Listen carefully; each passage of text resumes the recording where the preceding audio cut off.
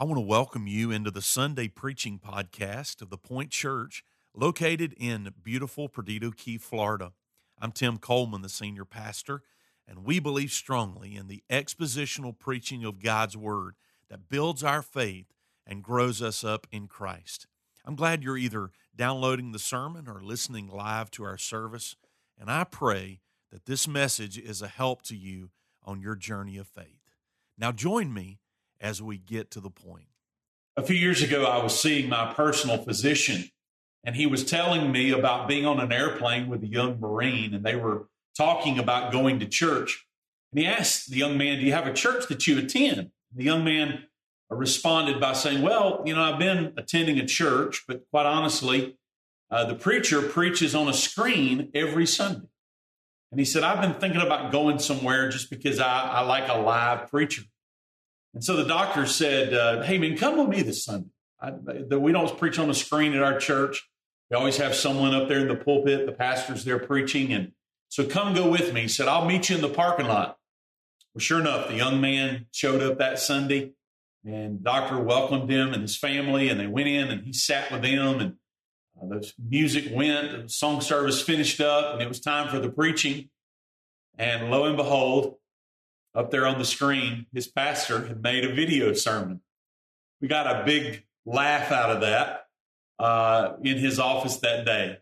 This is 2 weeks in a row that I'm preaching on the screen here, and I know that it's not what I want to do. It's not where I want to be. I want to be there with you in the room, but God has chosen for me to be at home with my family.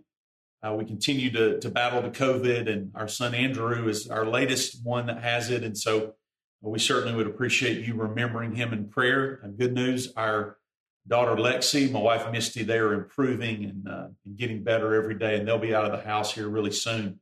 But thank you for praying for us. I was writing a blog this week. Jordan had asked me about starting a blog page on our website to just write some thoughts, and I've done a couple of those, and I'd love for you to go and read them. But I was writing one this week, and I entitled it Roller Coasters, and just talked about growing up riding rides at the state fair and that kind of thing. And while I was writing that article, it was like the Lord just put the brakes on my message for today. And I had been preparing 1 Timothy chapter 6, the first few verses, but it was like the Lord said, no, the church needs a different message today. The church needs a different word. And I was drawn there in my study upstairs to John chapter 14, verses 1 through 7. Church, just hear my heart for a minute. I know that the goal of the message today is, in the gathering, is to be encouraged, but you and I know that we're living in troubled times. It seems like every direction I turn, even this week, there has been one situation after another to pray about. Talking with pastors about death in their church. Speaking to a pastor this week who was at one of our local hospitals, and he just said the scene there was just surreal. So many families were weeping and mourning and crying over the loss of the loved one or someone that was close to pass. Was on the phone this week with a pastor who was on his way to a funeral of a military veteran who had fought in Afghanistan. And because of everything going on, all of the turmoil and his disappointment and frustration with the way things have gone, he got so overwhelmed with life that he actually took his life. At this particular juncture in our church, it's not anyone's fault per se, but it's just kind of the way it is. We have more people now who are struggling and in counseling, and I praise God that counseling is available. But the reality of it is there's a lot of people that are in need. We live in world upheaval. We're in the middle of an aggressive pandemic, and it's easy for us as Christians to get bogged down in the troubles of this world. My heart was drawn to John chapter 14, verses 1 through 7. As I was sitting there in my study, I was thinking about how many times I have preached John 14 in the setting of a funeral, in the time of mourning, in the time of sadness and tragedy. And And certainly John 14, 1 through 7, along with Psalm 23, has probably, as Spurgeon said, dried more tears of believers than any passage in the Bible. As I was sitting there and I was looking at John chapter 14, it was like the Lord spoke to me and said that this passage, what Jesus is saying to his disciples here, it is primarily for the living. It's not for those that have deceased or even those that are close to passing away, but rather it is real time in the moment. Jesus speaking to his disciples about life. Now, I want you to think about the picture. If you think about John, the book of John, you know that there was some trouble in John chapter 11. Jesus had experienced the death of his friend Lazarus, John 11:35. It says that Jesus wept. And now Jesus gathers his disciples up in chapter 13, 14, 15, and 16 of John. It is the time when he is gathered with them at what we know as the Last Supper. Let me read for you John 14, verses 1 through 7. Hear the word of the Lord. The scripture says, "Let not your hearts be troubled. Believe in God, believe also in me. In my Father's house are many rooms. If it were not so, would I have told you that I go to prepare a place for you? And if I go and prepare a place for you, I will come again and will take you to myself, that where I am, you may be also. And you know the way to where I am going." And Thomas said to him, "Lord, we do not know where you are going. How can we know the way?" Jesus said to them, "I am the way, the truth, and the life. No one comes to the Father except through me. If you had known me, you would have known my Father also. From now on, you do know him and have seen him." And this is the word of the Lord. Here are some words from our Lord and Savior, Jesus Christ, directly to his followers. Are you a follower of Christ today? Has there been a time in your life when you acknowledged that you were a sinner? You believed on the Lord Jesus Christ, you confessed your sin and confessed him as Lord? A time when you were truly born again, born from above, John chapter 3. If you're a Christian today, a Christ follower, these words spoken by our Lord at the table with his disciples are ringing out to us right now in real time, in this day and in this moment. John chapter 14 is a powerful, powerful text for this day, the first Sunday of September, Labor Day Sunday 2021, because we find ourselves in the middle of troubled times. We find ourselves searching for answers to the twists and the turns and the cares of this world and wondering, where shall we go? What are the answers to some of the questions that we have? Now, as I look into the text, I want to just quickly point out three things that I hope will be a help to you today as we think about living in troubled times. The first thing that I see in verse number 1 is that Jesus is telling his disciples to not allow trouble to control you. Notice Jesus does not say that the Christian life is the absence of trouble. Come unto me and you will have no trouble. You will not be weary. You will not have heaviness in your life. You will not have stress in your life. Jesus never promised that anywhere in his word. What he did promise is that we can live life in such a way that the troubles of this world, it will not control us. Now look at me this morning, Christian. My heart, I'm going to be very direct today, all right, and get right to the point. There are some of you right now who call yourself a Christian and you're letting troubles control you. You're letting the trouble of our country, the trouble of the virus, the trouble that you see going on around you, you are allowing that to control you. Now, I know it would be easy for someone to say, well, Pastor Tim, You have just got your head in the sand. You're just trying to ignore things. If you'll ignore things, they'll just go away. No, that's not what I'm saying. What I am saying, or what Jesus is saying to us today, is don't let your hearts be overcome by turmoil. Now, why would he say that to the disciples in this moment? Well, there are three places where the scripture says that the disciples were troubled. They were troubled over three things. Number one, Jesus had just told them he's going to leave. He's not going to be there with them. He's not going to be there to hold their hand, so to speak.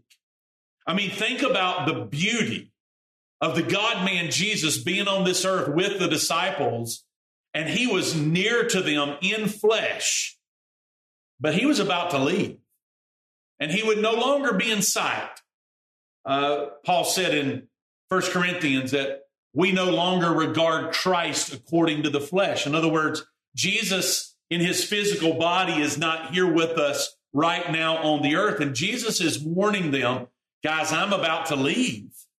And the disciples are troubled over, first of all, that he's leaving. And we'll see in just a minute. Second of all, they're wondering, where are you going?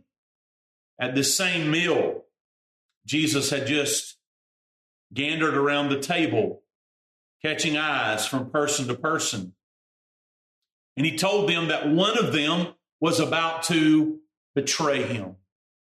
You know from reading your Bible, the rest of the story, that man was Judas, who actually ended up hanging himself because he betrayed the Lord over 30 pieces of silver. But as the disciples heard that, sitting around the table, they're all troubled. They're all uptight. Is it me? Who's going to be the betrayer? And then Jesus said, one of you is not only going to betray me, but one of you is going to deny me. Go with me to Caiaphas' house. Jesus is arrested and he is placed in the dungeon. And just outside, one of his disciples, Peter, is standing by the fire, warming his hand. And you know the story. The rooster crows, and 3 times Peter denies the Lord. The beauty of John chapter 21, of course, is that Peter is eventually restored back into fellowship with the Lord. But in real time, come back to John 13 and 14 as Jesus says, one of you is going to deny me. One of you is going to turn your back on me. I would just add to that we live in a day today where we see people denying the Lord in many different ways, rejecting him. And even, sadly, some who are in the church and around the church are walking away from the church, denying the faith, denying the Lord. And the disciples are troubled. They're so troubled in their spirit over this. Jesus just says to them, don't let your heart be troubled.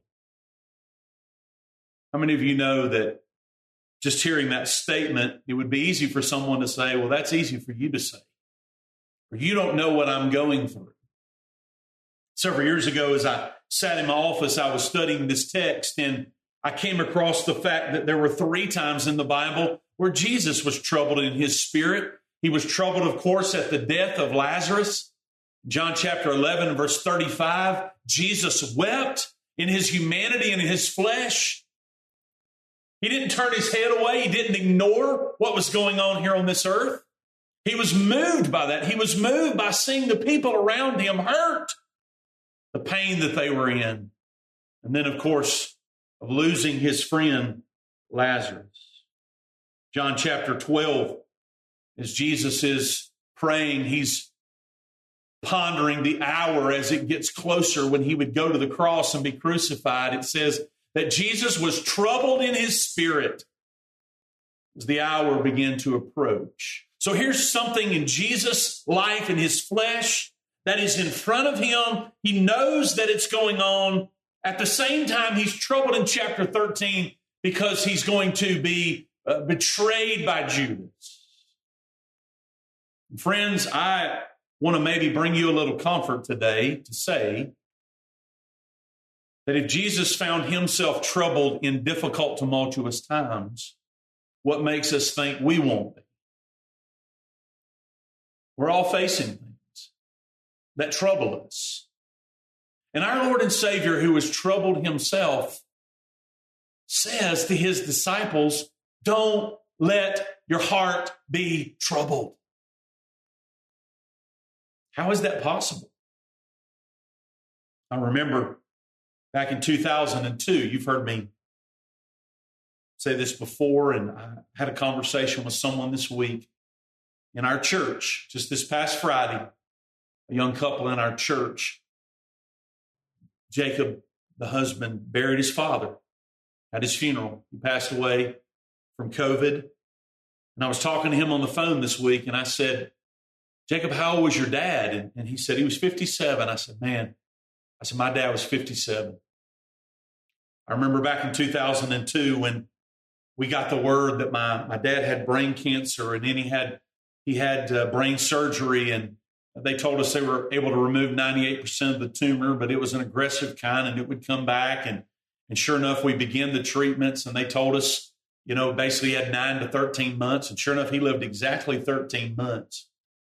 But I remember in that troubled time, we were living in Atlanta. We were not able to be there every day and for everything that was going on. But I remember I made a trip from Atlanta over to Birmingham to visit with my dad. And I walked in his house one day, and I had called and let him know we were almost there. And when I walked in, my dad immediately told me to sit down.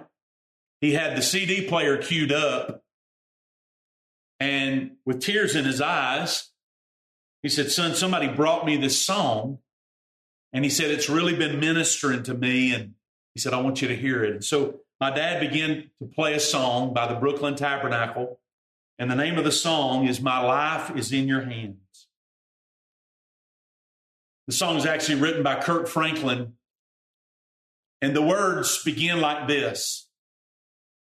You don't have to worry, and don't you be afraid, because joy comes in the morning. Troubles, they don't last always. For there's a friend named Jesus who will wipe your tears away.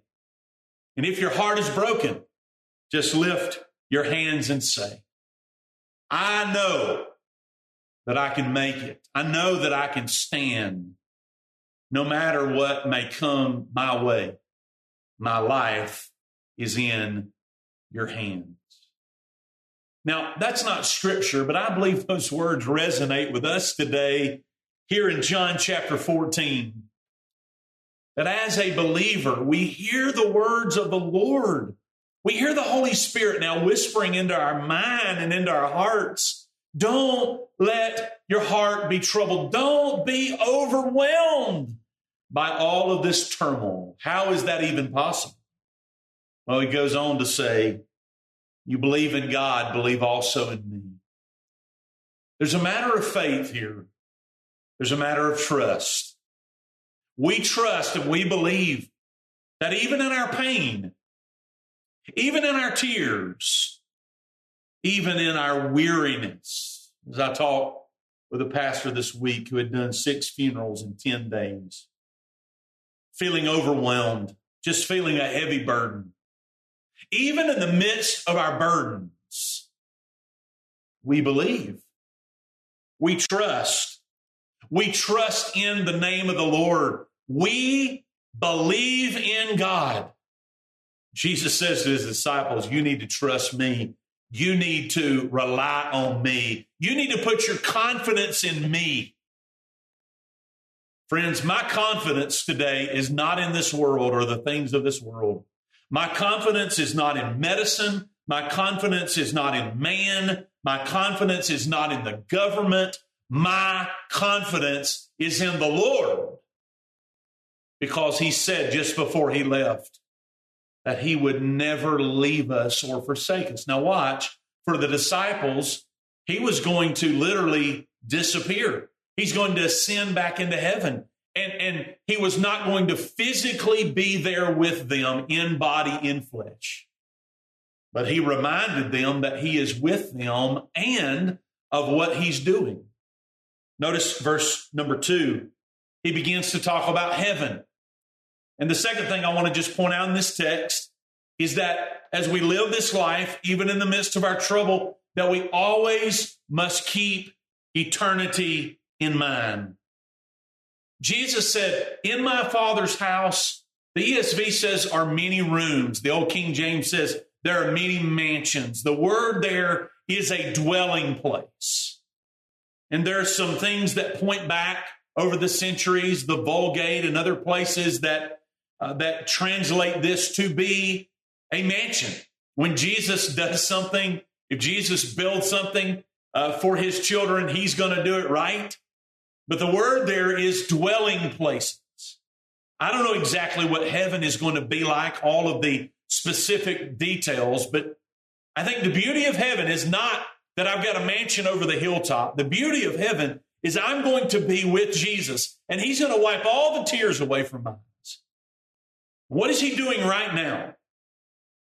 Jesus said, I'm going there, and I'm going to prepare a place for you. He's preparing a place.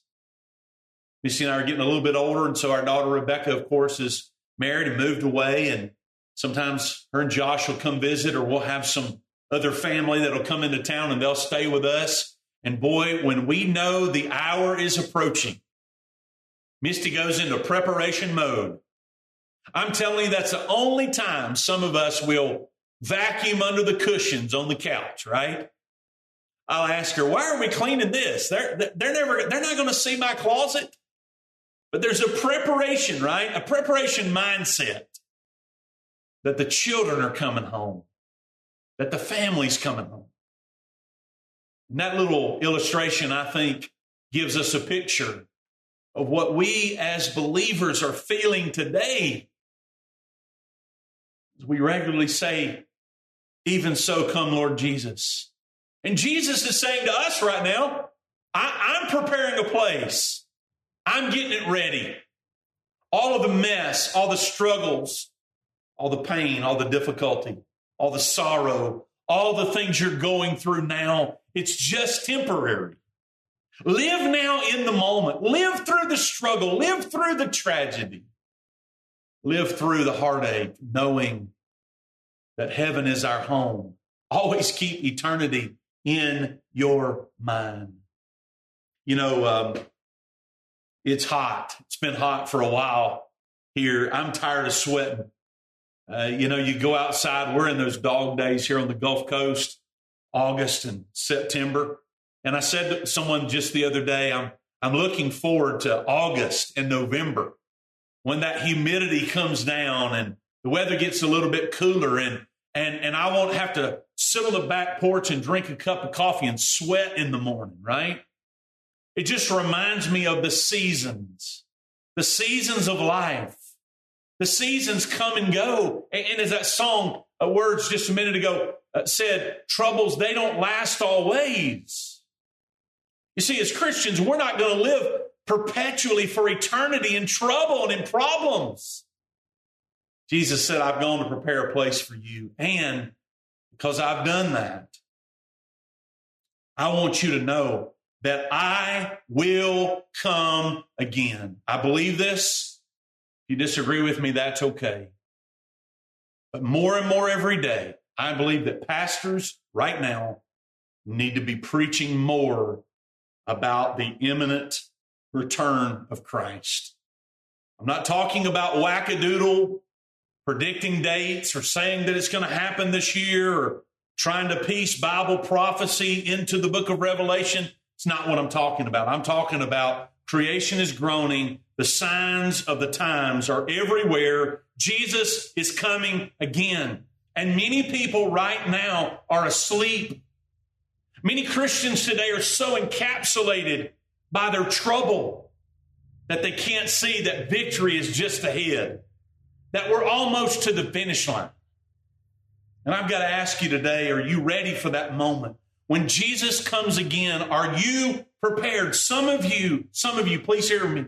Some of you are living in apathy and lethargy, and you're so twisted up in the things of this world. There are things in your life that you know you would do. You know you would do it if you knew that Jesus was coming today. And God told me to tell you, get busy and do it. because Jesus is coming again, and he's going to receive his children. Hear me. This is not going to be a universalistic moment. This is not a moment when the Muslims and the Mormons and the Jehovah's Witnesses and cults around the world, the Buddhists and the Hindus and on and on. This is not going to be a moment where we're all going to come together as one world religion. Oh no, friends. I don't believe in universalism. You may work and draw and deconstruct until midnight. But I'm telling you, there's only one group of people, only one, that are going to go when he comes. And that is those who have repented of their sins and believed on the Lord Jesus Christ. Jesus said, those are the ones I'm coming for. Now in chapter 13, Peter had already asked Jesus, hey, where are you going? Where is it that you're going? And Jesus said, it's not the moment. It's not the moment for you to know. But here in chapter 14, verse number 2, and then again in verse number 6, Jesus tells them, I'm going here. But in the middle of this, Thomas has some apprehension. As a matter of fact, Thomas wants some facts. You know, I've met a lot of people like that. Maybe some of you are like that. You know, you've got some apprehension. You're maybe analytical, and you just deal in facts. We're going to deal in facts, right? Well, Thomas is got some questions. He's got some doubts. That's why for 20 centuries now, he's known as Doubting Thomas, right? And Jesus said, this is where I'm going. But Thomas said, Lord, we don't know where you're going. How can we know the way? And this moment, for all the disciples knew, is Jesus was going to go to another region in the Middle East. They didn't know where he was going. Lord, how can we know the way? And Jesus said to Thomas, I am the way. I am the way. Now, I want you to hear me for just a minute. I think there is a basic understanding in this room right now, online, that most of you understand and believe that Jesus is the way. In other words, Jesus is the only one that can bring salvation. He says about himself, I'm the only one that can get you to the Father. But I want you to think with me for just a minute about that word way. Way. That word there means the path or the road. The path or the road. So when we ask someone, hey, could you show me the way? How do I get there? You don't begin to describe the destination, you begin to describe the journey. Go here, turn left. Go here, turn right. You'll notice this landmark and you're almost there. And so you literally describe the way to get to the destination. Church, hear me today. Jesus is not only the destination, Jesus is the way. Paul was writing to the church at Corinth, and he said, we find ourselves in troubled times. We're perplexed on every side. We're knocked down. We feel defeated, but we're not destroyed. You know what Paul was saying? The Christian life's not easy. Living in this world is not easy. And that's why day by day, a Christian lives in the way. We have the roadmap. We have the plan. We have the way that Jesus has shown us to live our lives. My question to you is, are you fully committed to Christ? There's some of you listening to my voice that you profess to be a Christian, but you're not passionately taking the steps that the Word of God says to follow Him like you should. Let me give you one example. Next Sunday, we're going to have baptism here at the church. There's some of you that need to get in the baptismal waters.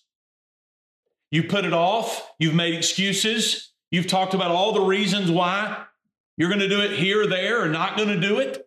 Some of you were baptized as infants, and you know scripturally the Bible says be baptized as a public profession of your faith in Christ. Jesus is coming again, and I just want to ask you today, do you want to stand in front of the Lord and give Him all the reasons why you didn't do what He called you to do.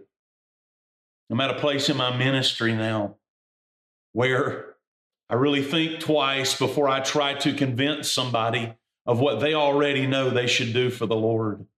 I'm just saying it's time to get serious. Jesus is the way. Jesus is the aletheia. He is the truth. And Jesus is the Zoe. He's the life. No man comes to the Father except through Him. I don't know about you. I know I'm not perfect. I know I'm not sinless. But I know that Jesus is coming again. And when He comes, I want to do the best I can to be ready. To be ready. In these troubled times, let's remember to don't be controlled by the trouble. To live every day with eternity in mind, knowing that Jesus is there preparing a place for us. And let's live our lives every day knowing and keeping our eyes on the way, Jesus Christ, our Lord and our Savior. He's coming again. As I was thinking about landing the plane for the sermon today, I was just thinking back again to the song I mentioned a few minutes ago. My dad mashed play. I heard those words, and now almost 20 years they've been ministering to me. And I just really wish they could minister to you today. Whatever your situation is, whatever you're going through, some of you have got some real trouble. You do. I know about it. I know you've got family that are physically not well. You've got things in front of you financially and relationally and emotionally. And my heart goes out to you today. How much we need to pray for one another. Pray for one another. But as we land the plane today and finish up the message, I want you to hear those words that I heard that day sitting in the living room of my dad as he mashed play. I want you to hear those words. And just as they have ministered to me so many times through the years, I want you to let them to minister to you right now. Would you do that? My life is in your hands.